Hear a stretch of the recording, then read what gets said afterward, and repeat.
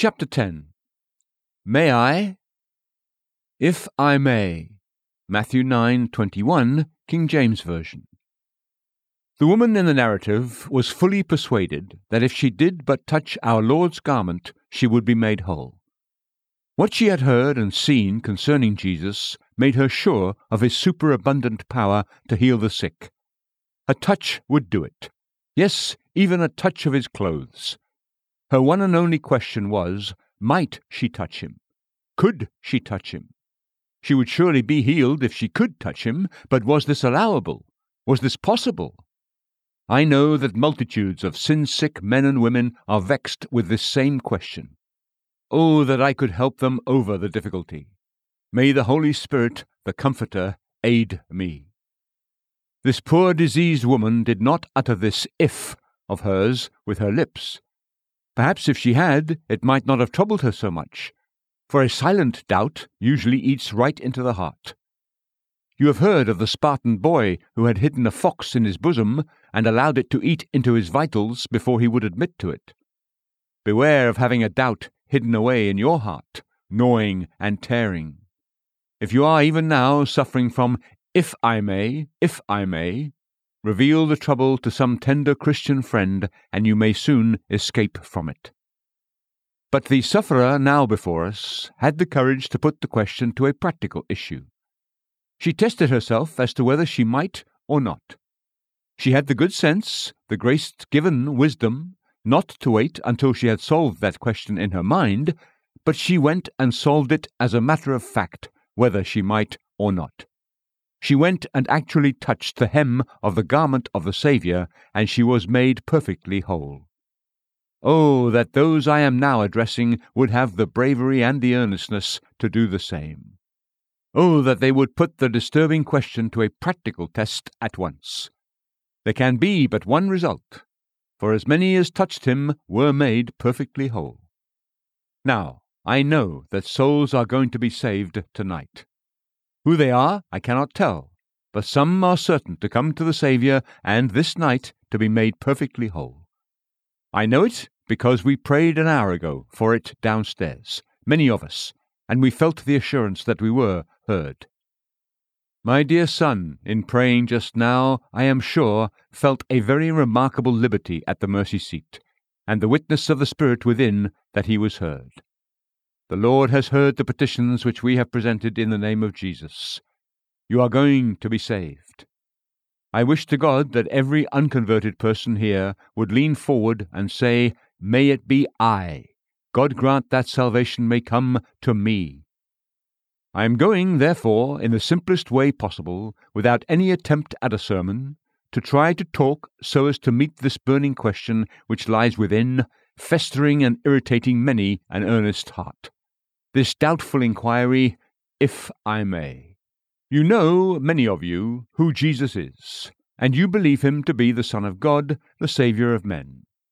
You are sure that he is able also to save forever those who draw near to God through him.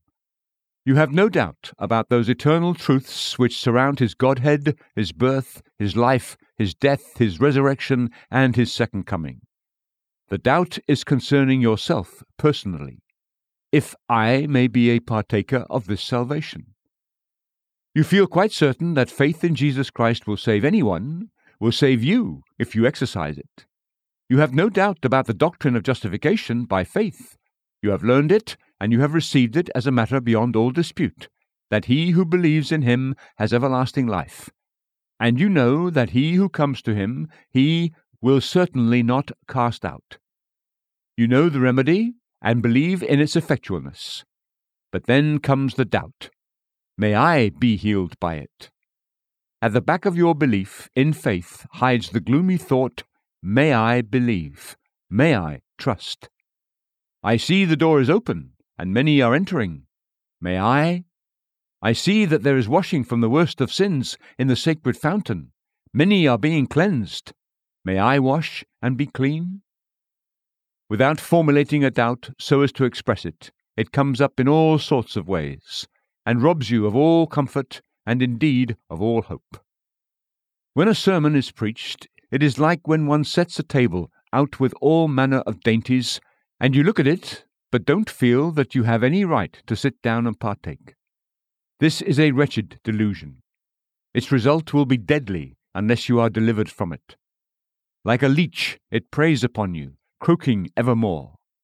When you see the brooks flowing with their sparkling streams, and you are thirsty, does there arise the thought in your heart that you are not permitted to drink? If so, you are out of your mind. You talk and think like one bereft of reason. Yet many are in this state spiritually. This doubting your liberty to come to Jesus is a very wretched business. It mars and spoils your reading and your hearing and your attempts to pray. And you will never get any comfort until this question has been answered in your heart once for all, may I?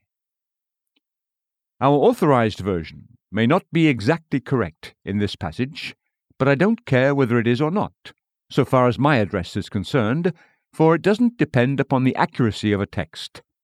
I am quite satisfied to preach from it tonight, but there is another translation in the authorized King James Version, which I dare say is more accurate. I will preach from that when I am done with the first. This shall be our subject. If I may, or first, if I may be allowed. Secondly, if I may be enabled. Thirdly, if I do. This last is the Revised Version. If I do but touch his garment, I shall be whole. First, take it as we have got it here. If I may be allowed, or permitted, to touch the hem of his garment, I shall be made whole. That is your difficulty, is it not? Whether you have liberty and warrant to come and trust Christ, whether you, such a sinner as you are permitted to rest your soul upon his great atonement and his finished work. Let me reason with you a little. In the first place, you are quite sure of this, that there is nothing to forbid your coming and resting your guilty soul upon Christ. I shall defy you, if you will read all the Old and New Testaments through, to put your finger upon a single verse in which God has said that you may not come and put your trust in Christ. Perhaps you will reply that you don't expect to read it in the Bible, but God may have said it somewhere where it's not recorded. Well, I answer you there, for he says, I have not spoken in secret, in a dark place of the earth. I said not unto the seed of Jacob, seek ye me in vain. King James Version. Now, he has bidden you over and over again to seek his face, but he has never said that you shall seek his face in vain. Dismiss that thought. Again, I return to what I've said. There's nothing in the Scripture that refuses you permission to come and rest your soul once for all upon Christ. It is written, let the one who wishes take the water of life without cost. Does that exclude you? It is written, every one who calls on the name of the Lord will be saved. Does that shut you out? No, it includes you. It invites you. It encourages you. And I come again to what I've said, that nowhere in the Word of God is it written that you will be cast out if you come, or that Jesus Christ will not remove your burden of sin if you come and lay it at his feet. Ah, no. 1,000 passages of Scripture welcome you, but not one stands with a drawn sword to keep you back from the tree of life. Our Heavenly Father sets his angels at the gates of his house to welcome all comers, but there are no dogs to bark at poor beggars, nor so much as a notice that trespassers must beware. Come and welcome. There is none to say to you, no. Further, don't you think that the very nature of the Lord Jesus Christ should forbid your raising a doubt about your being permitted to come and touch his garment's hem? Surely, if anyone were to paint the Lord Jesus Christ as an ascetic, repelling with lofty pride the humbler folk who had never reached his dignity of consecration, if any were to paint him as a Pharisee driving off publicans and sinners, or as an iceberg of righteousness chilling the sinful, it would be a foul slander upon his divine character. If anyone were to say that Jesus Christ is exacting, that he will not receive to himself the guilty just as they are, but requires a great deal of them, and will only welcome to himself those who are, like himself, good and true and excellent, that would not be truth, but the direct opposite of it. For "This man receives sinners and eats with them," was thrown in his face when he lived here below. And what the prophet said of him was most certainly true, if anything was ever true: "A bruised reed he will not break, and a dimly burning wick he will not extinguish." Little children are wonderful judges of character. They know intuitively who is kind, and so are loving women.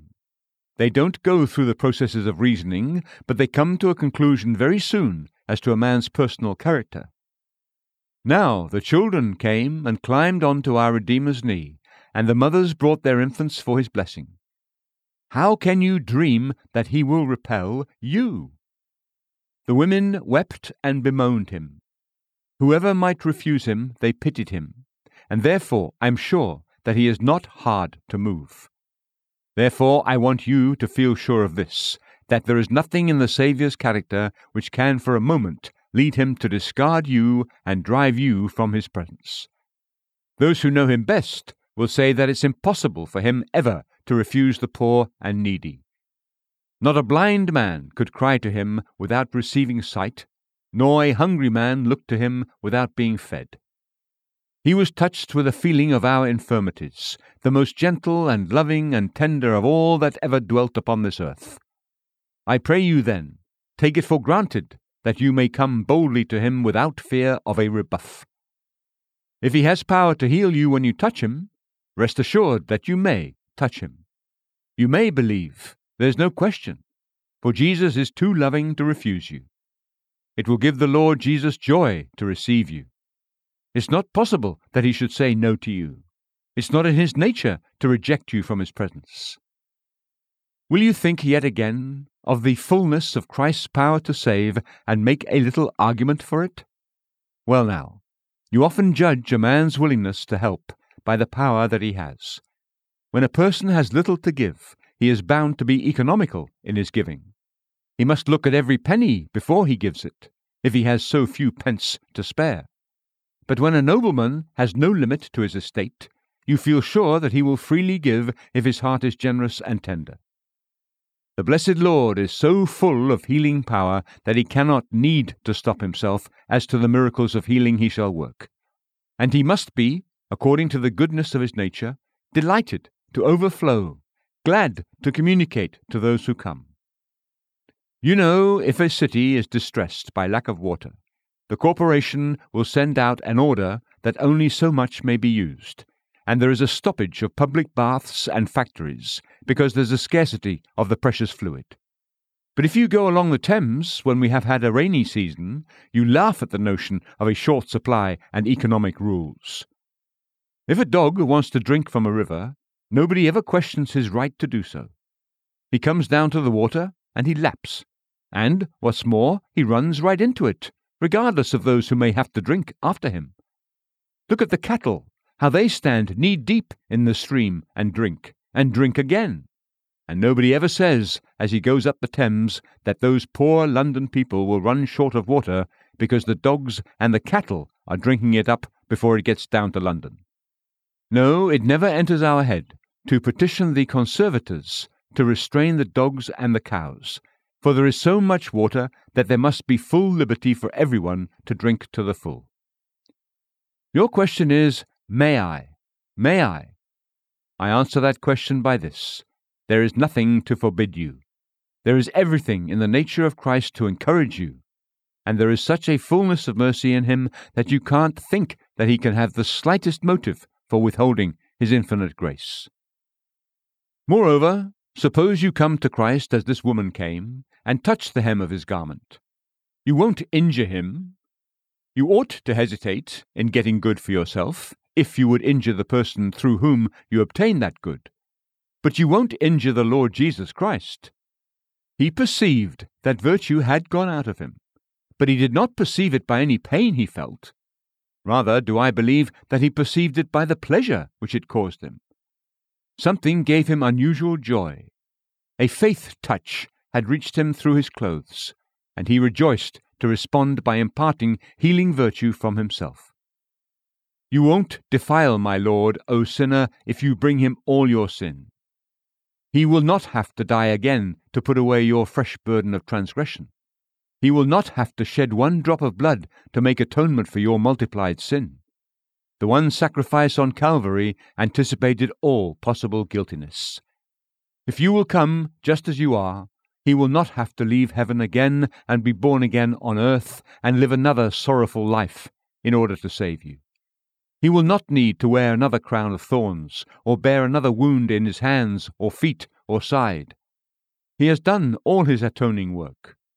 Don't you remember His victorious cry, "It is finished"? You cannot injure Him, though all your injurious thoughts and words and speeches be laid upon Him. You will not be robbing Him of anything, though your faith touch should convey a life into yourself. He has such a fullness about Him that if all you poor sinners will come at once, when you have taken away all merit that you need, there will be as much merit left as there was before. When you deal with the infinite, you may divide and subtract, but you cannot diminish. If the whole race were washed in the infinite fountain of Jesus' merit, the infinite would still remain. Let me tell you that if you come to Jesus and just trust Him tonight, only trust Him, you shall rather benefit Him than injure Him, for it is His heart's joy to forgive sinners. He longs and thirsts to heal wounded consciences. My Lord is hungering, even now that He is in heaven, to bring poor sinners to His Father's feet and reconcile them unto Him, so that you will bless Him, you will increase His joy, if you will return to the great Father whose house you have left. You will delight His heart, as again He finds the lost piece of money, carries back the lost sheep, and welcomes home the returning prodigal.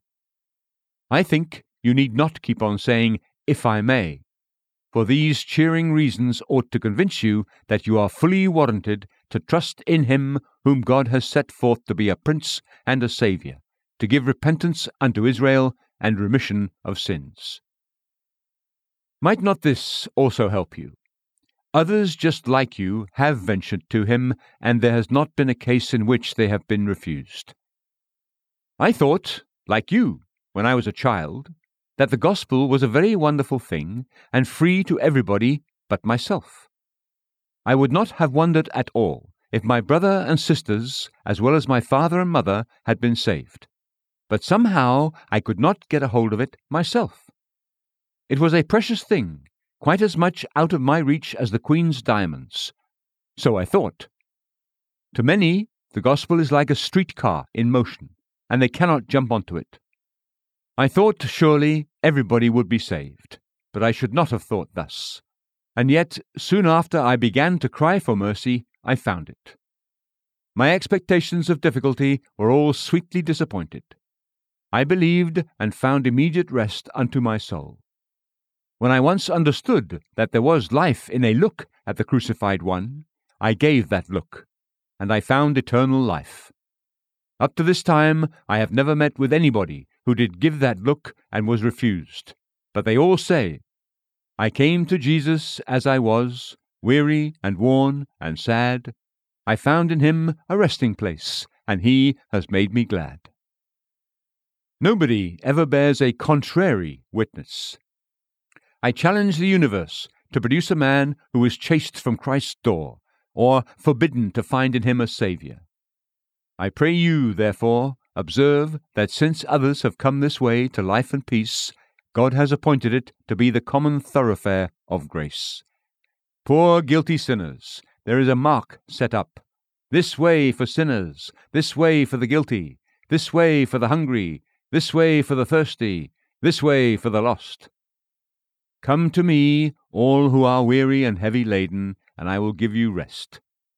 Why, surely, you need not say, "If I may." And why do you think, and this is one more question I would put to you, why do you think that the Lord Jesus Christ in His mercy has led you here today? "Oh, I always come," says one.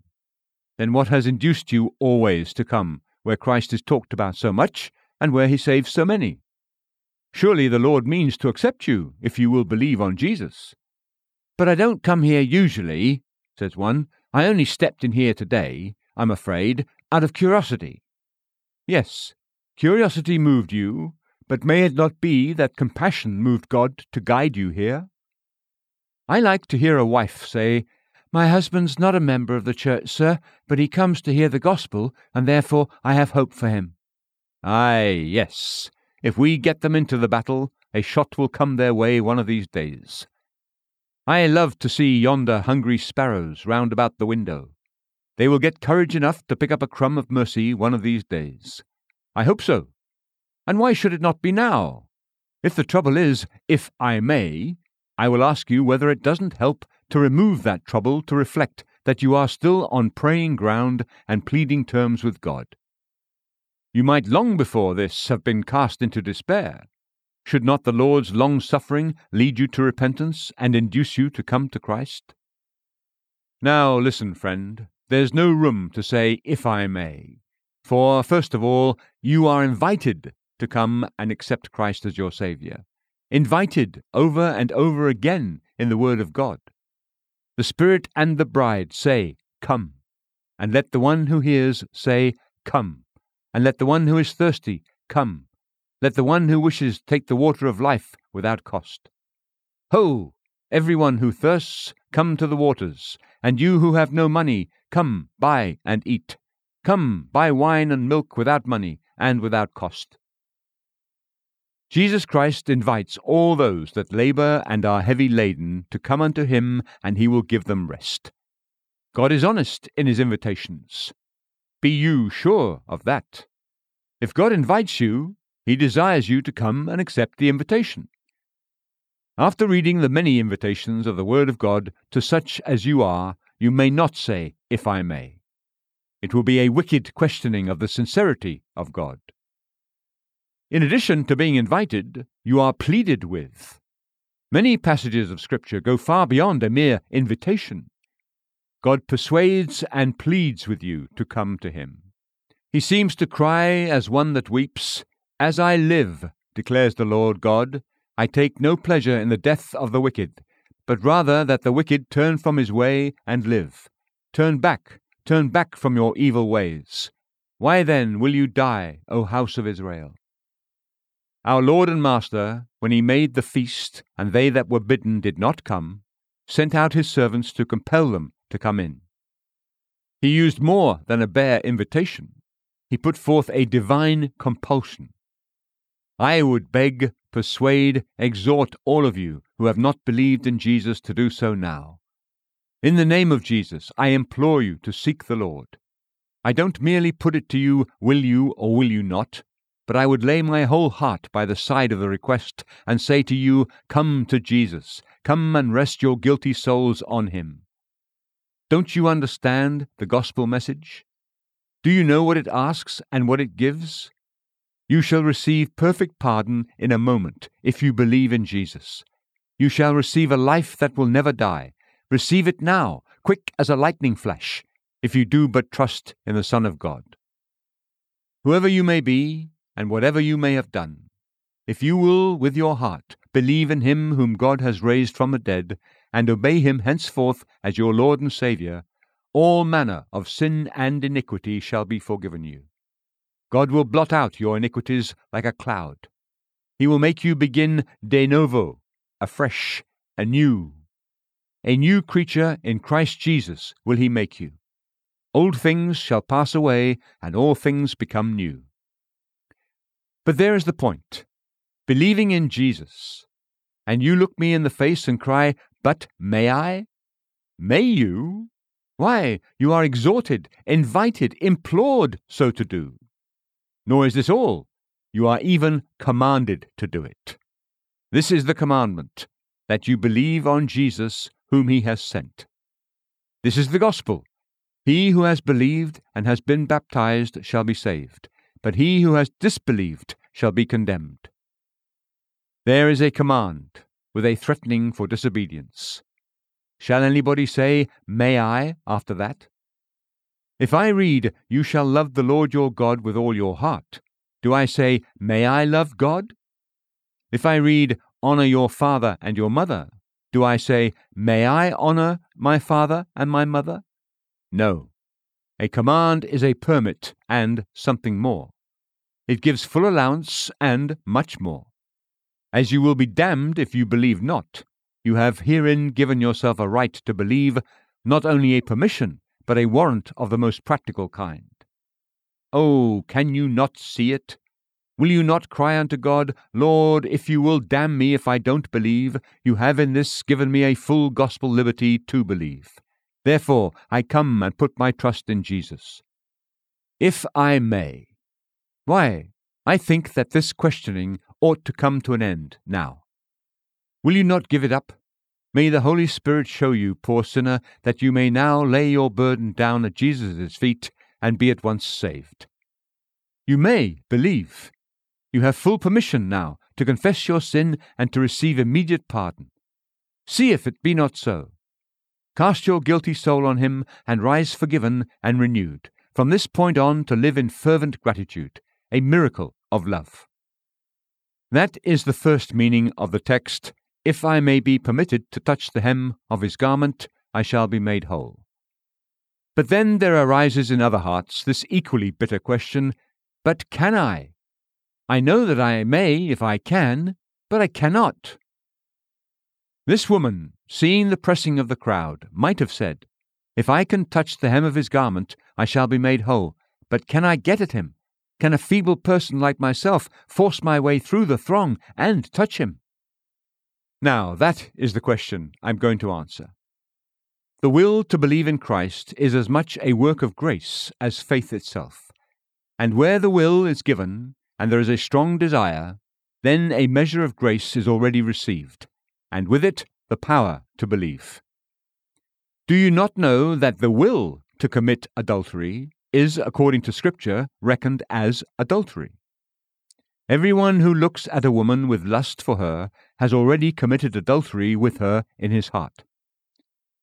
Now, if the very thought of uncleanness and the will towards it is the thing itself, then a desire or will to believe contains within itself the major part of faith.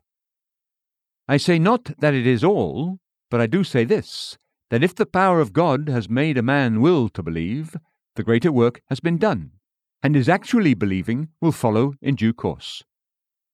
That entire willingness to believe is 9/10 of believing. Inasmuch as to will is present with you, the power which you find not as yet will certainly come to you. The man is dead, and the hardest thing is to make him live. But in the case before us, the reviving is accomplished, for the man lives so far as to will. He wills to believe. He yearns to believe. He longs to believe. How much has been done for him? Rising from the dead is a greater thing than the performance of an act of life. Already I see some breathings of life in you who are longing and yearning to lay hold on Christ. You shall yet lay hold on him and live in his presence. I would have said to that woman, had I been there and known then what I know now, O woman, that faith of yours, that if you can but touch the hem of his garment, you will be made whole, is a greater thing than the actual touch can be. It is not at present so operative, but it is a more singular product of grace. You have within you already the greater work of grace, and the less will follow. 1,000 persons could press through the crowd and touch the hem of the Saviour's robe, but you are the only person in whom God has worked the faith that a touch will make you whole. I might say of such a faith as that, flesh and blood did not reveal this to you. And if you are in that condition, there is a very great work done in you already, and you need not doubt the possibility of your touching the sacred clothes. But mark this. Faith in Christ is the simplest action that anybody ever performs. It is the action of a child. Indeed, it is the action of a newborn babe in grace. A newborn babe never performs an action that is very complicated. We say, "Oh, it's such a babyish thing," meaning thereby that it is so small. Now, faith comes at the moment that the child is born into God's family. It is simultaneous with the new birth. One of the first signs and tokens of being born again is faith. Therefore, it must be a very, very simple thing. I venture to put it very plainly when I say that faith in Christ differs in no respect from faith in anybody else, except as to the person upon whom that faith is set. You believe in your mother. You may in the same manner believe in Jesus Christ, the Son of God. You believe in your friend. It is the same act that you have to do toward your higher and better friend. You believe the news that is commonly reported and printed in the daily journals. It's the same act which believes the Scripture and the promise of God. The reason why faith in the Lord Jesus is a superior act to faith in anyone else lies in this fact, that it is a superior person whom you believe in, and superior news that you do believe. And your natural heart is more averse to believing in Jesus than to believing in anyone else. The Holy Spirit must teach your faith to grasp the high things of Christ Jesus, but that grasp is by the hand of a simple, childlike faith. But it is the same faith, mark you that. It is the gift of God insofar as this, that God gives you the understanding and the judgment to exercise it upon His Son and to receive Him. The faith of a child in his father is almost always a wonderful faith. It's just the faith that we would ask for our Lord Jesus. Many children believe that there is no other man in the world so great and good and right and kind and rich and everything else as their father is. And if anybody were to say that their father was not as wonderful a man as Mr. Gladstone or some other great statesman, they would become quite grieved. For if their father is not king, it is a mistake that he's not. Children think so of their parents, and that's the kind of faith we would have you exercise towards the Lord Jesus Christ, who deserves such confidence and much more. We should give to Jesus a faith by which we do Him honor and magnify Him exceedingly. As the child never thinks about where the bread and butter is to come from tomorrow morning, and it never enters its little head to fret about where it will get new socks when the present ones are worn out, so must you trust in Jesus Christ for everything you want between here and heaven. Trust Him without asking questions. He can and will provide. Just give yourself up to Him entirely, as a child gives itself up to a parent's care and feels itself to be at ease. Oh, what a simple act it is, this act of faith! I'm sure that it must be a very simple act, and cannot require wisdom and so forth, because I notice that it is the wise people who cannot do it. It is the strong people who cannot do it. It is the people who are righteous in themselves who cannot reach it. Faith is a kind of act which is performed by those who are childlike in heart, whom the world calls fools, and ridicules and persecutes for their folly. For consider your calling, brethren, that there were not many wise according to the flesh, not many mighty, not many noble. But God has chosen the foolish things of the world to shame the wise, and God has chosen the weak things of the world to shame the things which are strong, and the base things of the world and the despised God has chosen. There are persons with no education whatever, who just know their Bibles truly and have an abundant faith. They are poor in this world, but rich in faith. Happy people! Alas for those wise people whose wisdom prevents faith in Jesus. They have been to more than one university, and have earned all the degrees that carnal wisdom can bestow upon them, and yet they cannot believe in Jesus Christ, the Son of God. Oh, friend, don't think that faith is some difficult and puzzling thing, for then these senior wranglers and doctors of divinity would have it.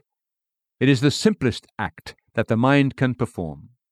Just as I lean now with all my weight on this rail, and if it breaks I fall, so lean you your full weight on Jesus Christ, and that is faith. Just as a babe lies in its mother's bosom, unconscious of the thunderstorm or of the rocking of the ship, quite safe and happy because it rests in the bosom of love, with all fear and care laid aside because of that true heart which beats beneath, even so do you just cast yourself altogether upon Christ, and that is all you have to do. Just, in fact, to leave off doing. Cast thy deadly doing down at Jesus' feet.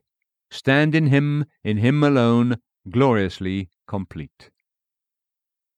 But shall I not have to do many good works? Says one. You shall do as much as ever you like when you are once saved, But in this matter of your salvation, you must fling all self-righteousness away as so much devilry that will ruin and injure you, and come simply to Christ and Christ alone, and trust in him. "Oh," says one, "I think I see a little light. If I am enabled, if I do but get power enough to trust in Jesus, I shall be made whole." I will ask you another question. Do you not know that you are bound to believe in Christ? That it is because of Christ that he is believed in? I would not make extensive claims upon your faith for myself. Often have I said to friends who have told me that they could not believe in Christ, "Could you believe in me?" If I were to tell you that I would do such and such things, would you believe it? "Oh, yes, sir." If anyone were to say that he did not believe what I said, how would you feel? I would feel very indignant, for I feel that I can trust you. Indeed, I can't help trusting you. When I receive such confidence from one of my fellow creatures, I feel that it is cruelly wrong for the same person to say, "I cannot trust Christ." Oh, beloved, not believe Jesus? When did he lie? "Oh, but I can't trust him." Not trust him? What madness is this? And did he die in very truth? Did he seal his life's witness with his heart's blood, and can you not believe him? My own conviction is that a great many of you can, and that already, to a large extent, you do.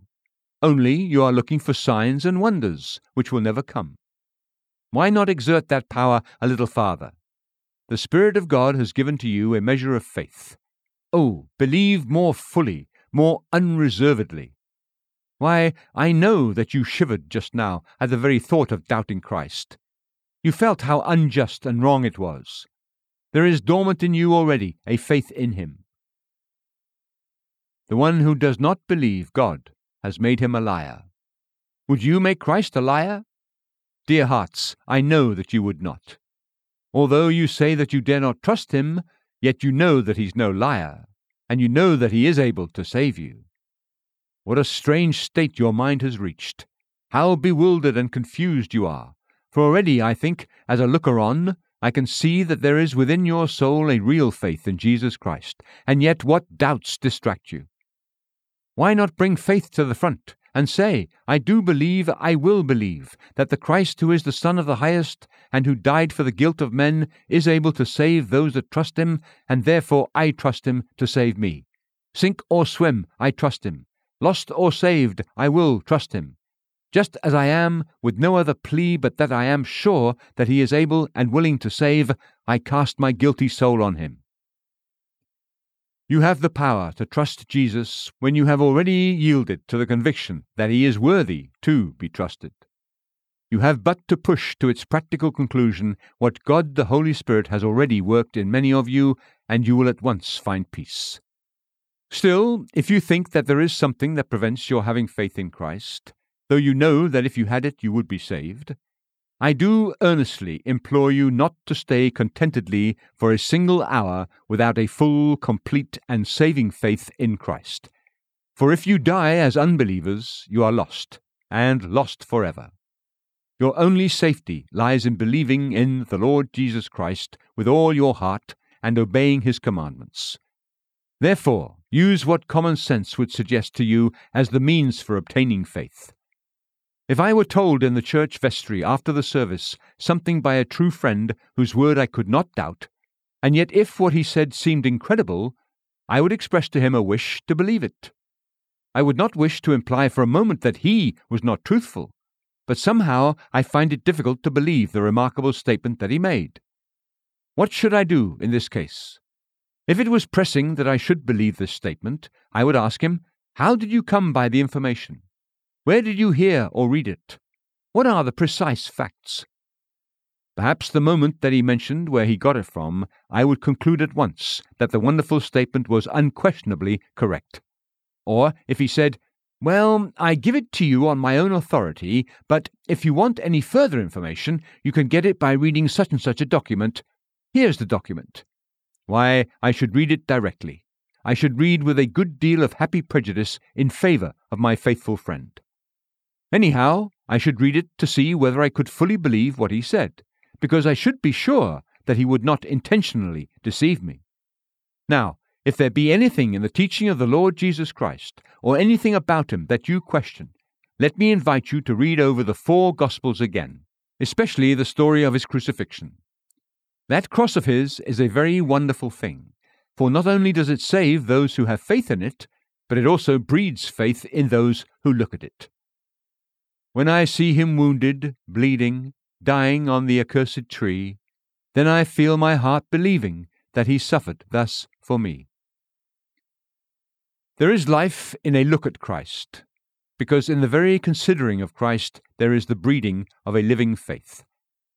We listen to the word, and faith comes by hearing.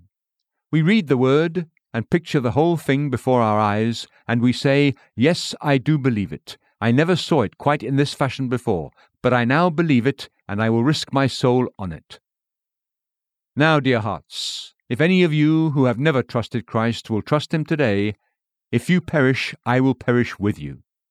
For, though I have known my Lord these 35 years, I have no other hope of salvation than I had when I first came to him. I had no merits of my own then, and I have none now. I have preached many sermons, offered many prayers, given much charity, and brought many souls to Christ.